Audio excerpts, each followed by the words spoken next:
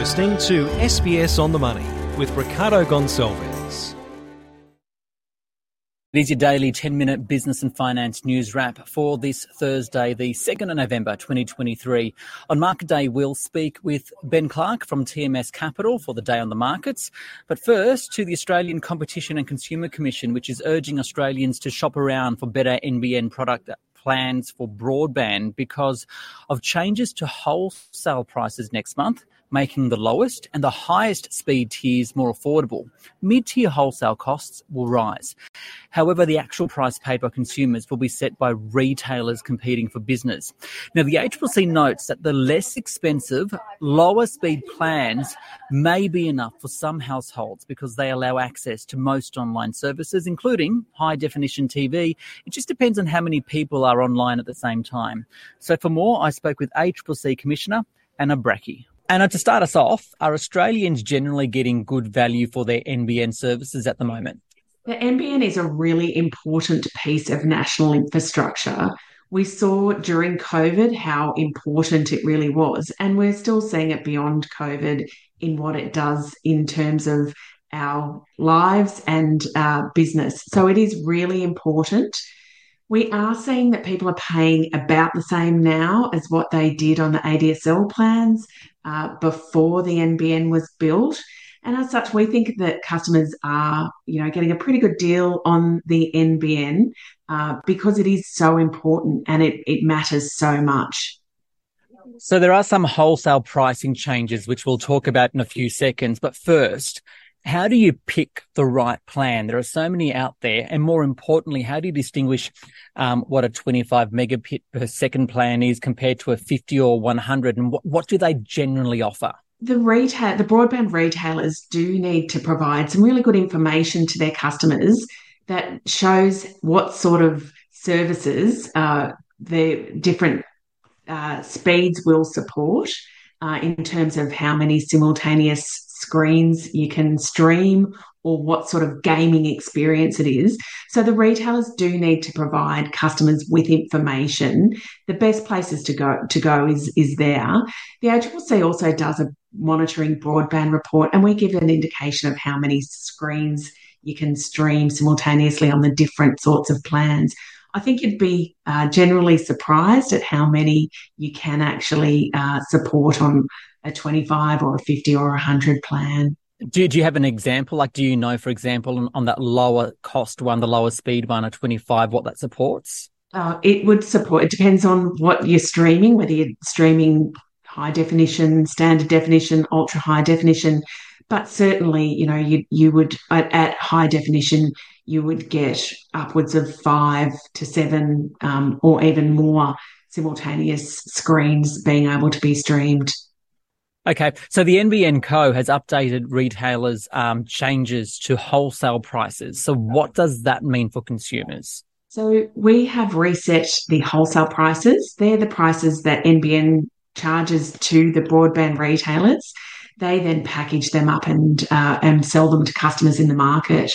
We did see some prices for certain tiers go down and others go up. What that really means in this current cost of living environment is that customers should not just look at the different retailers, but also have a look and make sure that they're not paying for more than they need to on their current plan. So it's important to kind of get the right size plan, but also to have a look between the retailers because they will have different products in the market at the moment. So that's a good point. So the fastest isn't necessarily the best for a particular household. Is that right? No, it really depends on the characteristics of the household and the household budget. What we don't want to see is people paying for something that they're not using, particularly when households are under cost of living pressures. So it's important to understand what the different speed tiers will support, but also to look around between the retailers because we do see different prices in the market. Some deals are better than others, and some retailers have discounts that are available without locking contracts. So you can kind of shop around, get a good discount, and make sure that you continually engage in the market so that you're always getting a good deal. Is there an easier way to find that good deal? Look, you can do a bit of Googling or website browsing to look between the retailers, but there is also comparator websites that can help you do that. But it really does mean just having a look around. Fortunately, the plans tend to be relatively easy to compare, so customers should feel confident to engage in the market. What we did today was we wrote to the retailers and we said that we have expectations of them being very clear with their customers and providing them with a good experience so that they understand if prices are going to change, and the retailers can also help customers get onto the right plan for them. So we have high expectations of the retailers. It is important for cost of living pressures in the economy at the moment. Anna Brakey there, the ACCC Commissioner. Now, Market Day on the SBS On the Money podcast. The Australian share market had a really good day today. The S&P ASX 200 closing at 6,899. That is an increase of 0.9%. For more, I spoke with Ben Clark. He's a portfolio manager at TMS Capital. So, Ben, the market's doing really well after the US Fed left official interest rates on hold at between 5.25 and 5.5% overnight. Some suggest that may be the end of the tightening cycle, but is it really? Well, the bond market's telling us it probably is. It's still a moving feast, as the Fed keep reminding us. It's going to be data dependent. But you've got to remember, I think jawboning or talking down the expectation of rates is part of killing inflation. And the Fed's doing a good job at that, but the bond market's saying they're done. What about the Reserve Bank? Is that what the Reserve Bank is likely to do next week then? Well, again, so the bond market's saying a 70% chance of a rate hike next week. And I personally think it's probably higher than that. Again, it's looking like the bond market is saying that will be the last rate hike. December, we've got a live decision. January, no meeting. So it's going to continue to depend on what the inflation picture tells us. We're continuing to see surprisingly strong data out of the economy, which will have the RBA worried. Given that we've seen 3 days of gains in the Australian share market after a brief dip into correction, a technical correction on Monday, is this the turnaround in sentiment we kind of needed? Yeah, I think so. Look, November typically is a strong month. It's actually the strongest month of the year on the United States exchanges. And December, January are not too far behind it. So we're moving into a seasonal period, which typically is good. It will be, despite the tragedy in Israel that I think a lot of people are pointing the finger at, it's really going to be more that calming of the interest rate picture that's going to be the catalyst that could get the market moving. And hopefully we're starting to see that. I think the big corporate story of the day is Origin Energy. Major shareholder Australian Super rejecting another sweetened $20 billion offer for the company.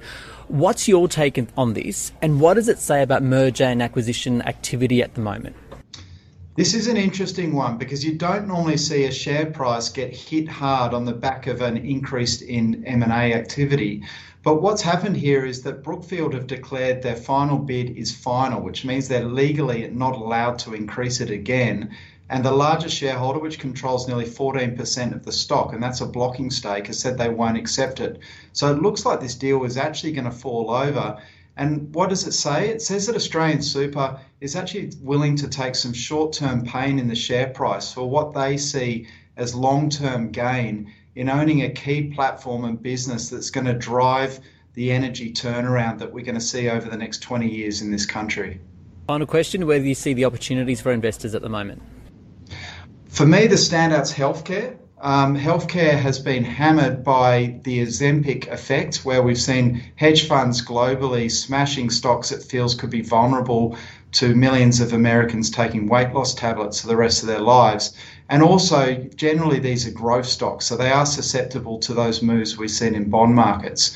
We think the Ozempic news is overblown for many of the companies on the Australian Stock Exchange. And also, hopefully, if we see those interest rate outlooks start to calm down, that could be the area that could really go, because we're seeing once-in-a-decade valuation levels in a number of the highest quality businesses on our stock exchange. Ben Clark there from TMS Capital. This SBS On the Money podcast is provided for informational purposes only. The content on this podcast should not be understood as constituting advice or a recommendation. It is not personal advice and does not consider your personal circumstances or objectives. You should contact a licensed professional before making any financial decision.